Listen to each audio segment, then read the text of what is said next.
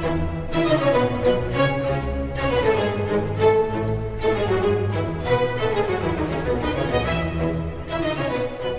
morning. This is Richard Hsu, host of Hsu Untied. Today I'm very pleased and honored to have with me as my guest Keith Wetmore, who's the Chairman Emeritus of Morrison Foerster.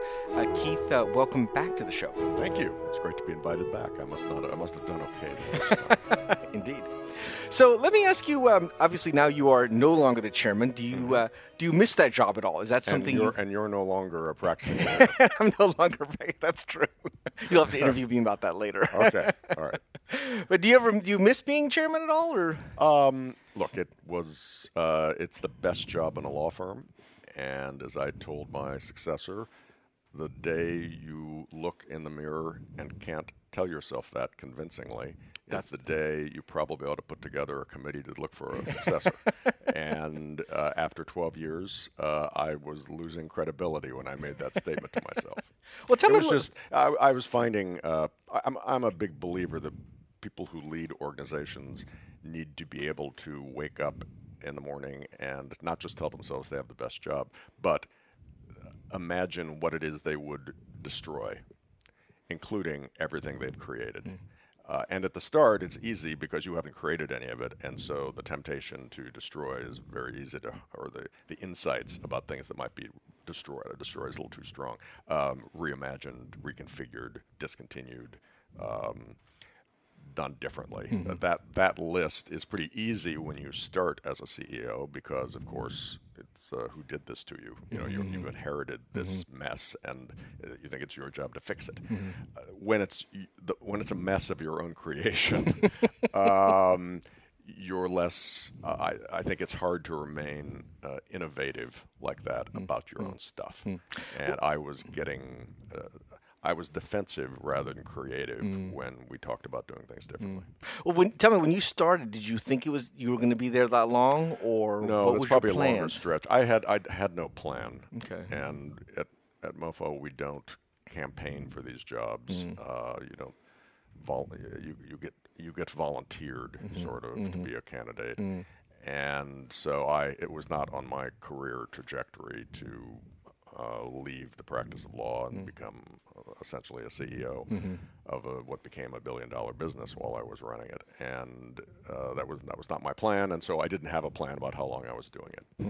Well, tell me a little bit about how much, obviously, I'm sure you spent a lot of time recruiting when you were the chairman. Tell me a little bit about, how much time did you spend on it, and, why you spent time on it, and is it something you enjoyed? Recruiting was one of my favorite parts of the job. Oh, really? And and people suggest I was pretty good at it, which is reinforcing, right? When you think about the parts of the job you enjoy doing, I think you will find outside of a handful of, if you will, the New York magic circle, almost every firm has an ongoing need for some level of lateral growth, and it varies by firm. It varies by firm, each firm's geography. It varies by firm's practices, but almost everybody needs some. I mean, geez, even Gravath does some lateral hiring.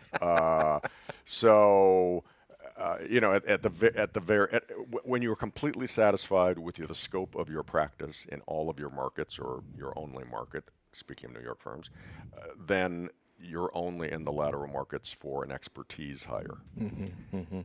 If you are trying to grow, meaning, in other words, your executive comp partner retires, dies, something sudden, so you haven't been able to grow a successor, or takes a job with a client, or what have you, and you find yourself in the market for that expertise, or something developed, or you find your M&A practice has morphed in a direction that requires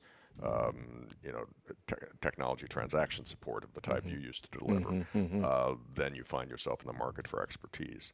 And I'd note, as an aside, is those expertise hires that I would suggest have probably an 85 to 90% success rate, because you're just trying to confirm that he or she knows what the hell they're doing. Right. You're just looking for the skill set. Exactly. And there are a lot of ways to test that.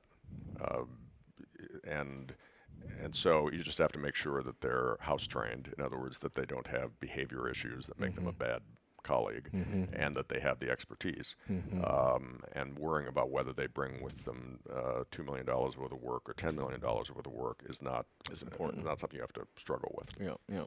For firms and firms growing geographically, no one has the patience. The market does not have the patience for you to do it from indigenous, from moving to people. Not to mention, I think most firms have learned that while occasionally it is useful to have a transplant, it's not really a way to grow into a new market. Now, you mentioned earlier that recruiting was actually one of the things you enjoyed most about being the chairman. I don't hear that answer a lot. Why is that? Did you just enjoy? I mean, it's sort of a sales process to some extent. I mean, is that the part you enjoyed, or was something else, or what was it? Well, it was. Every situation is different, and I often really got to know the candidate, and of course it helps when you're selling a product that you believe in. Of course. Conveniently I do. And so you're selling a product you believe in, and it's figuring out the best way to help somebody understand how that product will serve them well. And understanding, I liked shaping the financial arrangements, because it usually required, we very rarely said, what number would you like? Oh, we'll pay that plus 50%. That's not the way the conversation goes. Right.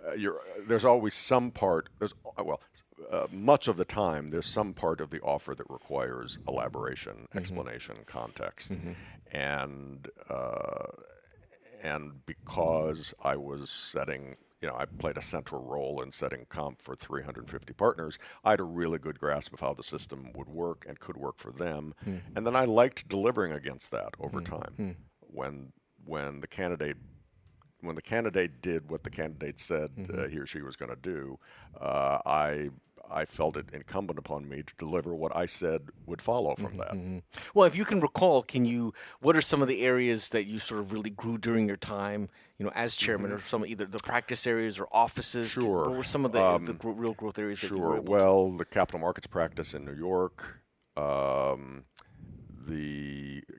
was entirely a product of lateral growth, and now it is a ranked capital markets practice in a number of areas, ranked against the New York elite. I had I think a transformational group in New York that was Grant Esposito is a key partner in that, and they brought with them a relationship with some large pharma companies that continue to this day. This was now maybe 15 years ago. Essentially the entire San Diego office we brought on during my tenure, and a lot of very strong corporate hires there. We did some very good hiring out of, we got ourselves in Washington in the flow of government hires. My successor has probably I think I just got us started, but now we're just in that flow in a way we weren't before. Now, I hear a lot from other chairmen of managing partners of firms that as important as recruiting is really that integration period. I mean, did you find that was also very important in ultimate success of lateral candidates? And I think this in the profession has become, I think firms are focusing on this more effectively today. I know today at MoFo we have, I think, a written plan for we've always had business. We've always been a business plan associated with it. I think we're staffing that up a little more to monitor it more effectively, perhaps. And it's a big spend, and failures are very expensive. So, while one might joke, it's kind of like a law firm to make an expensive proposition and then say sink or swim. It's really not obviously it's not in the law firm's interest to have anybody sink. What do you think the most difficult thing is about trying to recruit lateral candidates? Figuring out why someone is leaving, and that's not as loaded as you think it is. In other words, I'm sure I've hired a number of people. I've known that I've hired people who've been asked to leave, but there are different kinds of asking to leave. And so knowing why it is someone is being pushed out or is feeling pushed out, which are slightly, which are different, understanding that helps you make sure you're not making a mistake. Let me put it another way. Sometimes people just need to be repotted. I mean, I have worked with partners here at Morrison Foerster who left. We were fine with them leaving, and they're very successful someplace else, just because it was time. They'd gotten themselves sideways over issues, things that were hard to recover from, things said that can't be taken back, conflicts created that was going to stunt their careers. So I'm quite. It doesn't trouble me that I've also hired some people in those situations, because frequently the job of the recruiting firm is to understand how to see that doesn't happen again. Now, you've actually never lateraled anywhere, have you? Or have you? Well, my first law firm job in 1982 at the little firm of Steinhardt and Faulkner that blew up not too many years later, or split into a couple of parts. Anyway, 6 months after I started, they laid off all the first-year associates. So I was in the lateral market once in my life, a very long time ago, on a planet far, far away. Well, do you feel like that's somewhat of a disadvantage because you don't know what it's like going through that, or? I think I have lived the experience without actually having to do it myself, because I've seen I think I've seen almost. I mean, because I've probably been at the center of hiring well over 100 lateral partners. I've made offers, through when a firm collapses and that kind of thing, you find yourself in a place where you're making proposals to 16 partner groups. So I probably made offers to. Soft offers to 300 partners over the years. And I've seen things go well, I've seen things go badly, I've seen people go elsewhere that we didn't get and followed them out of a little schadenfreude when it doesn't go well, a little pure envy when it does go well. So. Well, obviously you've seen a lot of people come and you've seen a lot of people go. You've seen people, join the firm. You've seen people exit, which is all normal. I guess I'm just wondering, do you think that to some extent there's just sort of a randomness about it, or can you really improve the lateral recruiting odds so that, your stickiness or your success rate is really higher than just, sort of whatever they say 50-50 or whatever they say? Well, I think the 50-50 number is hoo-ha. Or put another way, I would drill down and first, it doesn't correspond to. I mean, I know I've spoken with John Lindsay and Jeff Lowe at your new firm at Major Lindsay Africa. And they said they've done internal assessments on their placements, and they think they run, closer to 80% success. Okay. Partly it's a question of what the survey defines success as being. True. And so if your definition of success is we wanted to hire an $8 million candidate and we got a $6 million candidate, well, that's not what we paid for. Well, I wouldn't call that a failure. Right. It might call for a compensation adjustment, right, in a year or two, but it's not a recruiting failure. Yeah. So anyway, I'm very suspicious of those. Let's put it this way. I believe those sort of statistics are generally generated by the Stephen Harpers of the world who go through life trying to promote what's wrong with the American law firm system. Right. Because I think if we actually were failing that much, I have a theory that we wouldn't be doing it that much. Now, Keith, I've known you for a very long time. You've given me much advice over my years as managing partner at Townsend and elsewhere. What do you think about the fact that I'm now taking this job at Major Lindsay and become a lead recruiter myself? Oh, well, as I told you when you floated the idea, I think I think you're perfect for it because you do have a lot of perspective. You've gone through, you had a merger experience. You've been at two rather different types of firms over the course of your career. Plus, it's not nothing that there are not that many former big firm law firm partners out there acting in that role, and you just will have had experiences that will be simpatico with the experience of the people who will call you.